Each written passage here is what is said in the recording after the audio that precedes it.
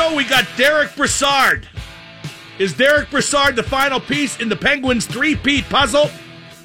That's Derek Brassard at 4:30 right here on the X. Also, it's being reported that the Steelers will cut safety Mike Mitchell next week. Delete! Delete! Delete! Delete! I was at the Mario Lemieux Fantasy Camp today. Ty Domi's team won, coached by Trottier. Ty and Trots, they always win. What a great time it was seeing all those great names and great guys, which is why today's show isn't as prepared as usual, but I will make do with your help. This is the Mark Madden Show. Just dial 412-333-WXDX to go one-on-one with the great one. That's 412-333-WXDX. Mario was there, of course. He said no media at first, but he relented. I talked to Kevin Stevens, who played through lace bite and even scored a goal in the final. Trottier, Pierre LaRouche, Jay Caulfield. I talked to Paul Coffey, who can still fly. Colby Armstrong, who played defense and who cannot play defense. The aforementioned Ty Domi, who plays with a toque instead of a helmet. Joe Mullen was out there. Randy Hillier was coaching. Jimmy Kittleberger, the trainer. EJ was coaching. Thanks to Nancy Angus from the Mario Lemieux Foundation, I could not have had more fun. Now, the one team had a ringer. Austin Lemieux, Mario's son. He's a redshirt at Arizona State who are just starting Division I hockey. Austin's at least 6'4". He's filling out, finally. Maybe $190 now. Austin's going to make an impact at a high level. You watch. He'll be a redshirt freshman at Arizona State next year, and I bet he does well. So that was fun. We're going to have more fun at Cal's Cantina tomorrow night in McKeesport. McKeesport is Hockey Town. I will be at Cal's for a Penguins viewing party. Penguins at Toronto. The puck drops at 7 p.m. So meet me at Cal's tomorrow night for a viewing party that is also an informal McKeesport deck hockey night. Deck hockey rink right up the road. You know where they're not having fun? In the Pitt Athletic office. They fired Kevin Stallings. He was the men's basketball coach. And they owe Stallings, according to his contract, a $9.4 million buyout. But Pitt's saying Stallings got fired for cause because he yelled at a heckler at Louisville, and they want to pay him only $4.8 million. That is absolute horse manure. Total crap. Pitt Athletics are without pride, without dignity, and especially without honesty. Pitt didn't even care when Stallings did what he did at Louisville. He yelled at a fan. So what? There was no internal discipline at the time. I know that for a fact. But now Pitt cares because they're trying to crook Stallings. Pitt has no shame. Pitt should be embarrassed. But Pitt is beyond embarrassment. Pitt is petty. Tom Petty. Somebody needs to sit down with Heather Lyke, the AD, and especially with all those old guard, big money Pitt sports boosters, the old Golden Panther crowd, and somebody needs to explain to those jamokes that Pitt sports barely matter in this town anymore, and by pulling lame kindergarten crap like trying to screw Stallings, Pitt digs the hole even deeper. A lot of Pitt boosters are putting forth the cause of Heather Lyke, the relatively new AD, what a great person she is. Well, by participating in this, she's not a great person. Heather Lyke is just another crook. They brought in the female AD to show how progressive they were, but she's just another crook. Coaches are still going to want to coach Pitt if it means a bigger payday, but if better options are available, coaches will pursue those because you can't trust Pitt. Look at what Pitt is doing to Stallings. Attempting to. It's a big cheat job. If I were Stallings, I would want every dime. I'd see Pitt in court. Now, if it was a basketball court, Pitt would lose. But so would Stallings. Probably be a scoreless tie. 0-0, as we say in football. There's a controversy on Twitter because the Pirate Parrot was at some political function. What is the Pirate Parrot doing at some political function? Why would they... Oh, wait, maybe he was campaigning for animal rights. Seattle did release Richard Sherman, the Jagoff cornerback who blew out his Achilles. He'll probably go to the Patriots and say, yes, sir, no, sir. The Flyers lost again last night, 3-2 at Boston. It was wonderful, yes. Marchand scored for Boston from right in front with 22 seconds left. That's 5 losses in a row for Philadelphia. I would love to see Philadelphia drop totally out of the playoffs. They're just 6 points from safety. Then again, the Penguins are just 9 points from safety, despite currently leading the Metropolitan Division. Things are still very, very tight. Peter Mrazek, the goalie, who got traded from Detroit to Philadelphia, he got his mask painted with Flyers colors and logo, etc. And it says Broad Street Bullies and 1975. I guess it's a tribute, but if I'm the Flyers goalie, the last thing I paint on my mask is 1975. Washington lost at Los Angeles last night, the Kings.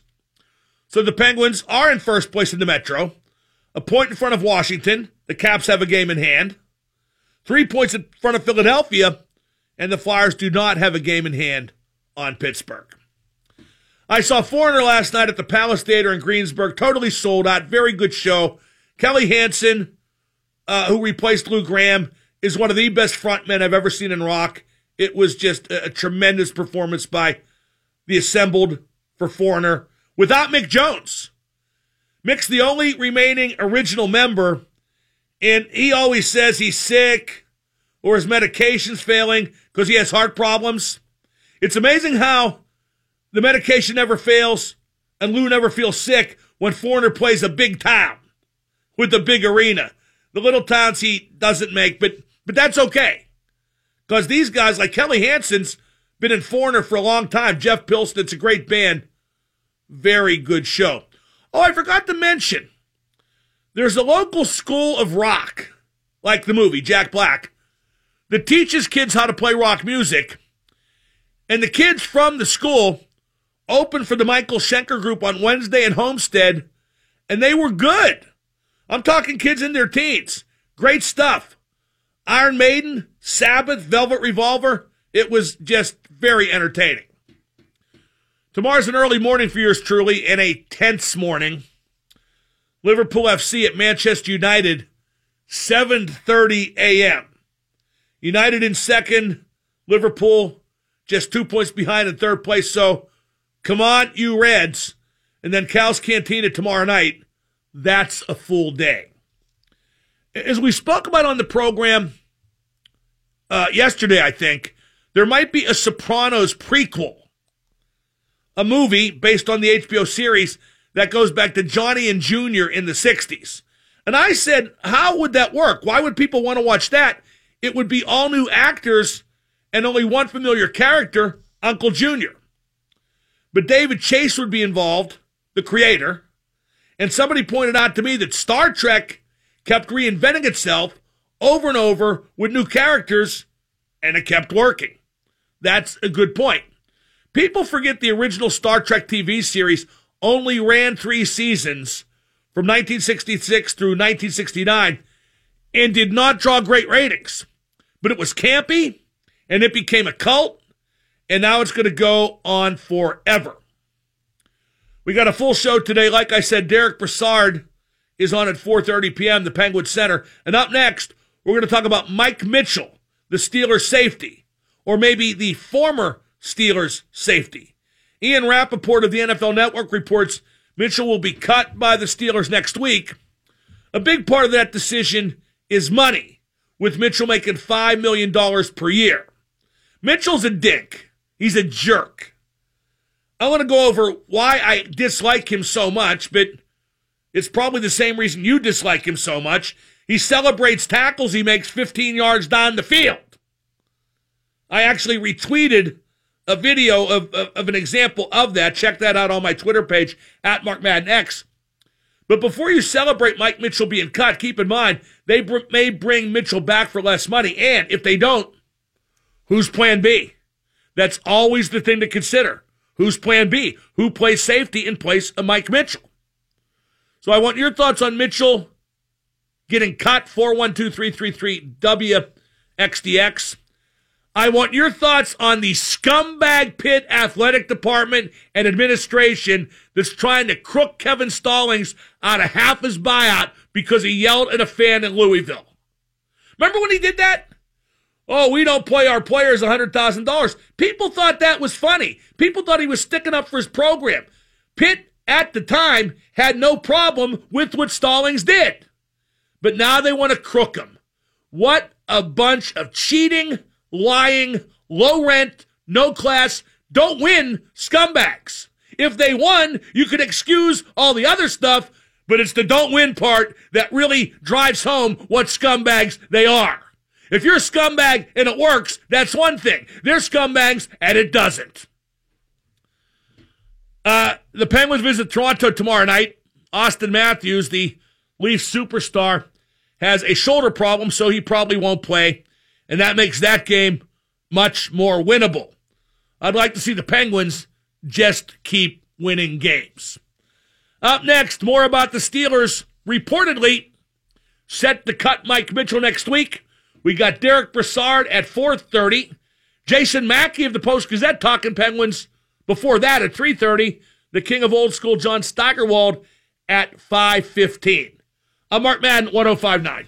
And now the super genius, Mark Madden. All hail Finn, all hail Mark Madden. I think that says a lot about my integrity. I love it. I think it's great. Achtung, baby. The X at 105.9. Ian Rappaport of the NFL Network is reporting that the Steelers will cut safety Mike Mitchell next week, but the Steelers might be amenable to bringing back Mike Mitchell at a lower price. Mitchell is scheduled to make $5 million in 2018. You know, if they do sign Le'Veon Bell, well, if he stays on the franchise tag at $14.5 million, does Mike Mitchell realize they're taking his money to give it to Le'Veon Bell? That's kind of how it works out, isn't it? I understand why you might bring the guy back at a cheaper price, because who's going to play safety if Mitchell leaves? But I'd just as soon let Mitchell go, period. Mitchell started 60 games for the Steelers in 4 years. He defended 23 passes and made 4 interceptions and recovered 4 fumbles. Those numbers aren't terrible, but they are no better than mediocre and probably subpar. And Mitchell was certainly no bonus against the run. I saw a video today on Twitter that typifies Mitchell's tenure with the Steelers. Leonard Fournette of Jacksonville, the running back. Fournette rips off an 11-yard gain, passes the sticks, runs over Mitchell as he gets to the sticks, and Mitchell jumps up and celebrates the hit. I retweeted that last hour. Let's review. Nothing went right for the Steelers in this particular video clip. They conceded 11 yards in the first down. Mitchell got run over. Run over! And yet Mitchell jumps up and indulges his ego. That right there is Mike Mitchell 100%. Check out my Twitter, at MarkMaddenX, and see if you don't agree. Now, a few defenders of Mitchell on Twitter, doing about as good a job defending him as Mitchell did defending for the Steelers, they said, well, you can see Fournette wave on Mitchell, and Mitchell tackled him, and he celebrated. What, Fournette, waved him to come make the tackle? I didn't see that, but let's just say he did. Let's say Fournette dared Mitchell to hit him. Fournette still ran him over. after an 11-yard gain and a first down. Mike Mitchell got the better of that in no way, shape, or form. The Steelers got the better of that in no way, shape, or form. And it happened all the time. Mitchell celebrated hits, made downfield after big opposition games all the time. And then you got Mitchell menacing the Jacksonville locker room before the playoff game, which is to say before Jacksonville kicked the Steelers' ass again. My God, get this guy, Mike Mitchell, F-O-H. But what is plan B? I don't know. Who replaces Mike Mitchell? I don't know. Mark Caballi of TheAthletic.com tweeted, I'd keep Mitchell if I'm the Steelers. Nobody on the roster is as good as him, and there's not much in free agency. If you were hoping he comes back on the cheap, you were taking a chance. I'm going to split the difference with what Caballi said and what my original thought was. I might bring him back on the cheap. I wouldn't miss him one bit if he left, period. I might bring Mike Mitchell back on the cheap, and by cheap, I mean very cheap. But there's no way I'm paying that guy $5 million, especially when the Steelers are in a bit of a predicament cap-wise. No way I'm paying Mike Mitchell $5 million. 412-333-9939 is the number to call. I posted 2 more trailers for the YouTube original series, Cobra Kai. That's on the Mark Madden page at WXDX.com. Cobra Kai has William Zabka and Daniel LaRusso. Ralph Macchio reprising their roles from the Karate Kid movie franchise. Macchio as Daniel LaRusso, and William Zabka is Johnny Lawrence from Cobra Kai. These trailers are hilarious. Daniel-san and Johnny and some other guy are talking, and the other guy says to Daniel-san, oh, this is the guy. You kicked his ass. And Daniel-san says, if you want to get technical, I kicked his face. Use the crane, Danny boy. Whammy. Now, you see, that shows how cool I am. I just quoted not 1, not 2, but Karate Kid 3. Use the crane, Danny boy. 105.9 The X. This is Connor Sherry of the Pittsburgh Penguins. You're listening to Mark Madden and the best hockey talk on 105.9 The X. Last season, Mike Mitchell had 2 passes defended, no interceptions, and 1 fumble recovery in an entire season. I backtracked. I would say I would bring him back at a lower salary. Now just get rid of this jerk. You know who will play safety if he doesn't? Somebody else. Joining us now, he covers hockey for the Post-Gazette. Penguins are at Toronto tomorrow night. He may or may not be there. Right now he's pulled over in a blizzard driving to Toronto. It's Jason Mackey. Mackey, what's going on with the weather? It sounds bleak. It's a little less than ideal, Mark, and it was weird to hear you call me Mackey. It's always Mackay. I've gotten used to that. Yeah, but I went right from saying Jason Mackey to saying your name again, so you're right. Well, I make mistakes as well. Hey, will the Penguins win the Metro Division, and how much will it help if they do? Part of me doesn't think it matters. Part of me thinks, well, maybe it might. Well, I think it matters some, Mark, but I look at this more in a realistic sense, and I think they have as good of a shot as anybody. Washington is not playing terribly well right now, and if you would have asked me that same question 2 or 3 weeks ago, I would say that the Capitals were their main competitor. And right now, it looks like the Caps are going in the toilet. The Blue Jackets have a really favorable schedule coming up, but I think they're awfully far behind. Flyers I've not been terribly impressed by, and the only team left really is Jersey. So at this point, I think they have a very, very good shot. And I'll say this, it doesn't hurt. I don't think it's essential, but it certainly doesn't hurt the way they played at times on the road. Derek Brassard will be on the program a bit later this afternoon. Is it just me, or has Brassard's adjustment period been a bit slow? Him and Kessel haven't quite meshed, have they? No, they haven't. I actually wrote about that, and you'll probably talk about it with them as well. And but I think there are some extenuating circumstances too, Mark. I mean, that line has had Dominic Simone and like a rotten Connor Sherry on it, too. So, I mean, that third wheel hasn't been all that great or responsible defensively, and I wonder how much Broussard is putting that on his own shoulders, which I think is one of the reasons we saw Riley saying that today. It's going to free Broussard up a little bit. He's trying to stay positive, Broussard is, and I don't blame him. I think a lot of people probably hoped that it would have happened sooner than it did, but you know Phil, he's not an easy guy to play with. It took Sheahan some time, it took Bonino some time, so I'm certainly not alarmed by it, but I just think Broussard would like to kind of get his offensive game going here soon. No, I'm not alarmed by it at all either, and I'm also considering that 1-3-1 trap they play in Ottawa, switching from the Senators to the Penguins, is probably the biggest culture shock a player could have experienced at the trade deadline. Oh, absolutely. Absolutely. And it's like, you know, going from 3 yards in a cloud of dust to running 5 wide every time. And Broussard's admitted that. You know, times where he had to, like, peel back and worry about sort of more defensive stuff.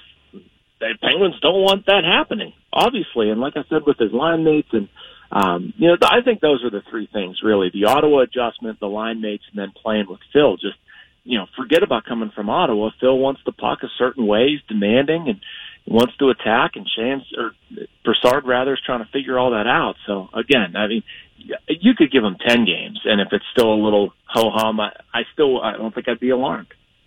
How long will it be till any of the injured guys get back, Mackay? What's the update on them? Yeah, Rust has a concussion. Very tough to say with that one. I wasn't surprised given that hit. Dominic Simone's week to week, so, you know, in Mike Sullivan terms, we're looking at least 2 weeks. I have not seen Zach Aston Reese skate, but as I understand it, there's still an expectation for him to be back before the start of the playoffs. He would probably have to start skating soon for that to happen. Matt Murray's making pretty decent progress here, taking shots today. Was a big step for him. You figure, you know, he's going to take them tomorrow, I would imagine, keep building on it. I think next week is probably the most realistic timetable. So at this point, it's probably Murray and slightly behind him, Rust, assuming Rust's concussion sort of heals and he recovers the appropriate way. Aston Reese is kind of the wild card as the playoffs approach. When he gets healthy, where does he fit? Is there a plan for him, or does it just depend on the situation when he returns? Well, I think it depends a little bit on the situation when he returns. And right now, I mean, top six-wise, there's just no jobs open. If you get Sid and the kids going and the way Hagelin's playing next to Malkin, forget about it. But they do need an upgrade on their fourth line. And the fourth line they're going to use tomorrow night is Tom Kuhnhackl, Josh Joris, and Carter Rowney, and that is not good, Mark. So I feel like there's an opportunity there to win a job on the fourth line, preferably at left wing. But the way Aston Reese played, I don't see why he can't do it. He's an upgrade offensively over all three of those players, even if he is a rookie. How comfortable is Sullivan with Sheahan at left wing on the third line and with Joris centering the fourth line? And, boy, moving Sheahan to left wing further up the roster, that certainly makes Sheahan the new Day Cullen, doesn't it? A little bit. I think what he's trying to do here is basically just shorten his bench without shortening his bench.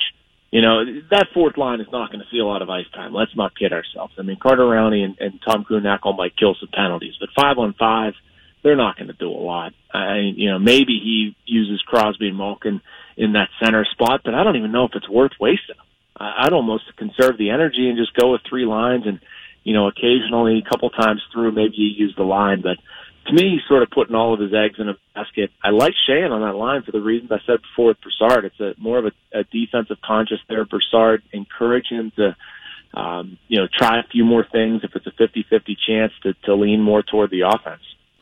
What does Connor Sherry have to do to stay on Sid's line even when everybody is healthy?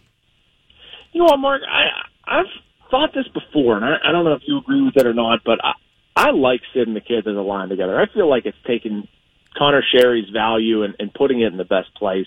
But as far as him staying in a meaningful role, I mean, he has to be able to play with Sid, one-on-one, two-on-one, whatever, finishing chances, and, you know, actually finishing them.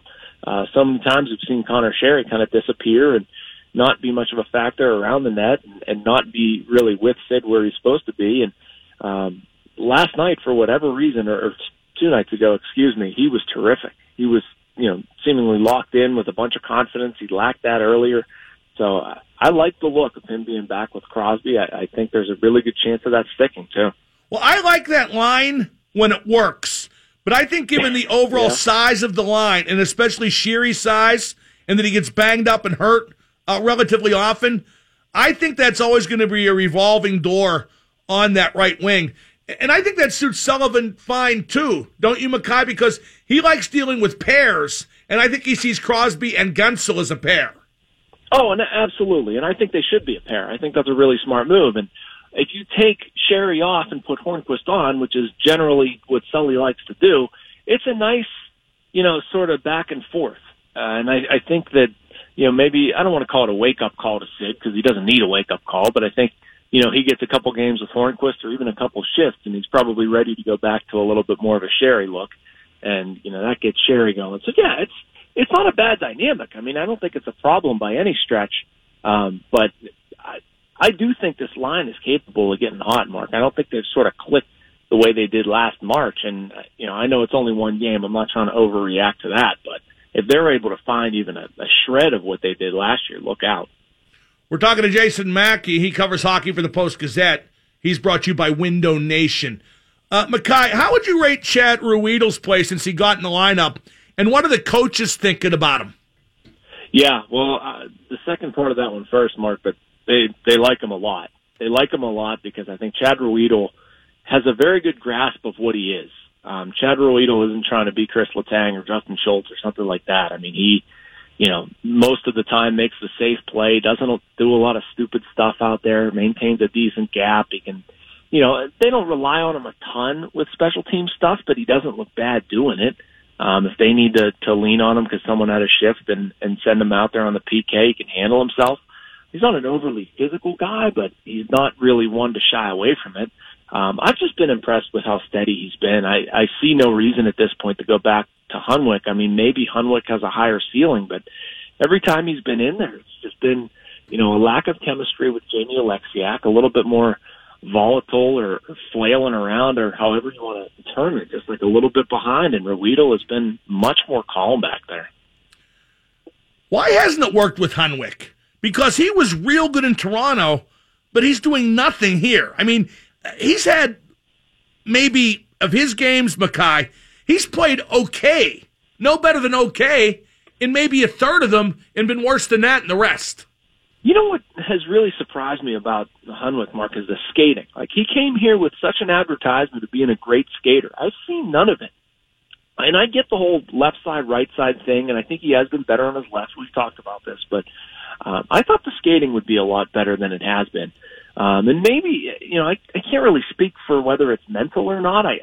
We certainly hear a lot of defensemen come in and say this is a tough system to grasp. It's just you usually don't hear it from a 32-year-old who's been around a couple places, and you wouldn't think that would be an issue with Hunwick. But it's been kind of mystifying, and we've seen Jamie Alexiak paired with Schultz. That's been fine. We've seen him paired with Ian Cole. That's been fine.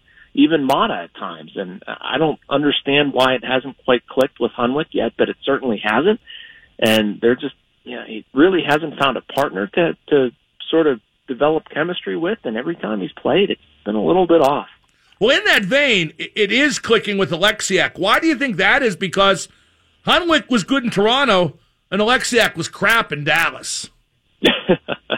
Yeah, I think that's completely fair. And I think what they sort of tried to limit Alexiak doing in Dallas, they've encouraged him to do in Pittsburgh. Like, you see a big guy like that, and you want him to play sort of a safe stay-at-home game and hit people or whatever. And Alexiak's capable of doing that, but I don't think that's his bread and butter. And the Penguins have really worked with him on a lot of stuff, but one, just encouraging him to shoot the puck more and step up. And I'm not sure he got that freedom in Dallas. And I think it's really working for him here. Probably getting away from Ken Hitchcock didn't hurt for that type of defenseman. And I know they've also worked on him sort of a little bit of touch with his passes and how the way he sees things and makes passes. I think that was something that lacked in Dallas, but has sort of refined his game a little bit up here. The big factor for the defense may be Letang is starting to put it together, isn't he? Good, consistent, still some mistakes, but his gambles are educated. I feel like he's playing smarter lately. I totally agree with you, Mark. And you know what's impressed me, too, about Letang is there are less stupid gambles.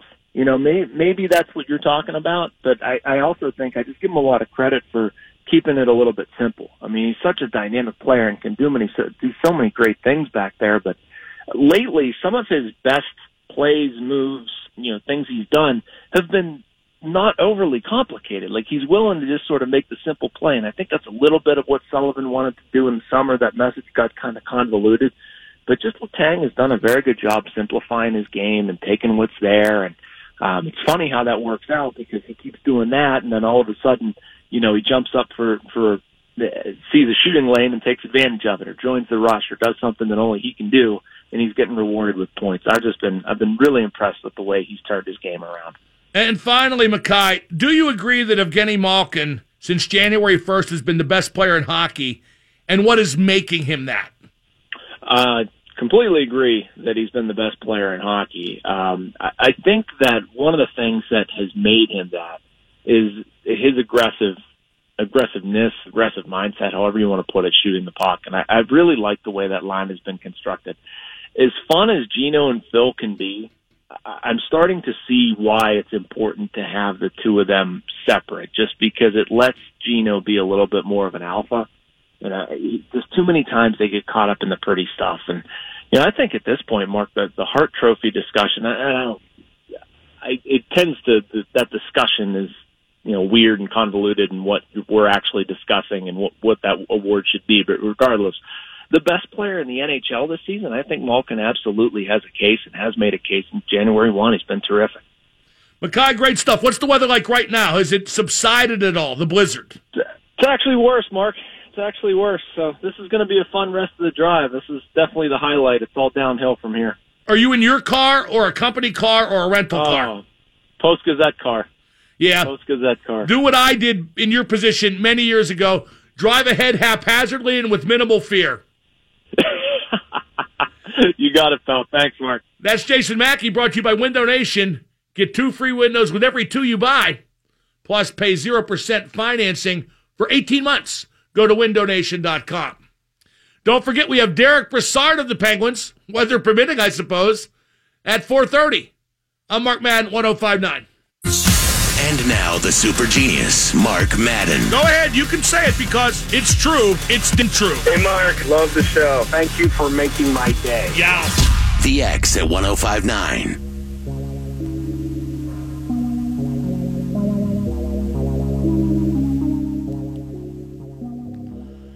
As noted, Ian Rappaport of the NFL Network says the Steelers will cut Mike Mitchell next week. Mitchell was slated to make $5 million in 2018. Rappaport says the Steelers might bring him back at a lower salary. Now, Ed Bouchette of the Post-Gazette has confirmed what Rappaport reported. He says the Steelers have contemplated moving strong safety Sean Davis to free safety, which was Mitchell's position, and or moving cornerback Cam Sutton to safety.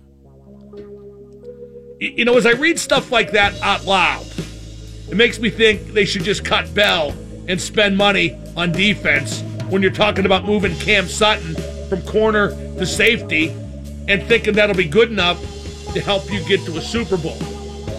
Bouchette also says, among other possible veteran cuts by the Steelers before the start of free agency are cornerback William Gay, safety J.J. Wilcox, quarterback Cody Sensabaugh, and wide receiver Darius Hayward-Bay. I say cut them all and let God sort them out. It doesn't strike me that the Steelers would miss any of those four. Jeremy Fowler of ESPN says the Steelers informed J.J. Wilcox of their interest in him returning, which kind of contradicts Bouchette. He would be expected to have a chance to play more snaps and possibly start. Wilcox was acquired by the Steelers from Tampa Bay last year, but barely played upon arrival. Once again, as I said moments ago, if Sutton's switching to safety and gets a lot of snaps, you're in trouble. If J.J. Wilcox starts at safety, you're in trouble. No Quarter brought to you by CW Electrical Services. Make the switch at cwelectricalservices.com. I want to hear from Pitt fans about Pitt's athletic department, administration, and boosters trying to screw the outgoing basketball coach, Kevin Stallings. He's due $9.4 million contractually on his buyout. Pitt's trying to fire him for cause because he yelled at that fan in Louisville, and they only want to pay him $4.8 million.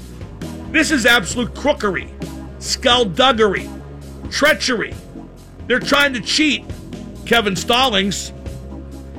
And I'd love to hear from Pitt fans about this, but I won't, because Pitt fans, the ones that are left, and there really aren't many, they're unrealistic. Either unrealistic or they turn a blind eye. Ergo, they don't like to respond to legitimate criticism. Pitt fans think Pitt athletics still matter in this town, and they don't, not much. Pitt fans think Pitt basketball is a prime job, but it's not. Pitt fans think that Tony Dorsett or Dan Marino is going to walk into that football locker room again one of these days, but neither one will be. Well, actually, the actual people, Dorsett and Marino, might. They're too old to help. But the only reason Pitt football was ever relevant, which was for only a very short period, was because Tony Dorsett got paid a gym bag full of money, and his dad got a better job at the steel mill off the floor in exchange for him coming to Pitt, and because Dan Marino lived a couple blocks from Pitt and decided as a schoolboy, hey, this is where I'm going to play. Other than the Dorsett era and the Marino era, Pitt football hasn't meant bupkis. But Pitt fans just sit there and either ignore what I'm saying or deny it, but they certainly don't like to talk about it. At the NFL Combine, I love this story. One team asked Baker Mayfield what his favorite beer was in the interview. And he said Michelob Ultra or Dos Equis. Not my cup of tea or beer, but I got no problem with those choices. And when the Bears interviewed him, he said, you just drafted Mitchell Trubisky. What the frig do you want with me? And then they asked a running back, a team asked a running back from LSU, Darius Guice, is that his name? I don't know or care how to pronounce it. Darius Guice is what it looks like. They asked him if he liked men, which means they think he likes men. They think he's gay. They wouldn't have asked otherwise. And they asked if his mother sold herself. Yikes. I'm not sure that, well, I know the NFLPA and the NFL is upset with those questions having been asked, but I got a fair question. I think that a team shouldn't ask an NFL player if he's gay. Oh, it's Guice. Darius Guice. I don't think, for reasons that are discussed all the time, it's nobody's business what your sexuality is. So an NFL team shouldn't ask a player if he's gay. But if you ran an NFL team, wouldn't you want to know? 412-333-9939, the number to call. In just a moment, we'll talk more about Pitt athletics. And we'll talk about Tiger Woods leading a tournament. Well, no, actually, somebody on the course just pulled ahead of him, but Tiger Woods is in second place in the Jabroni Open. -4, 2 strokes back, 105.9.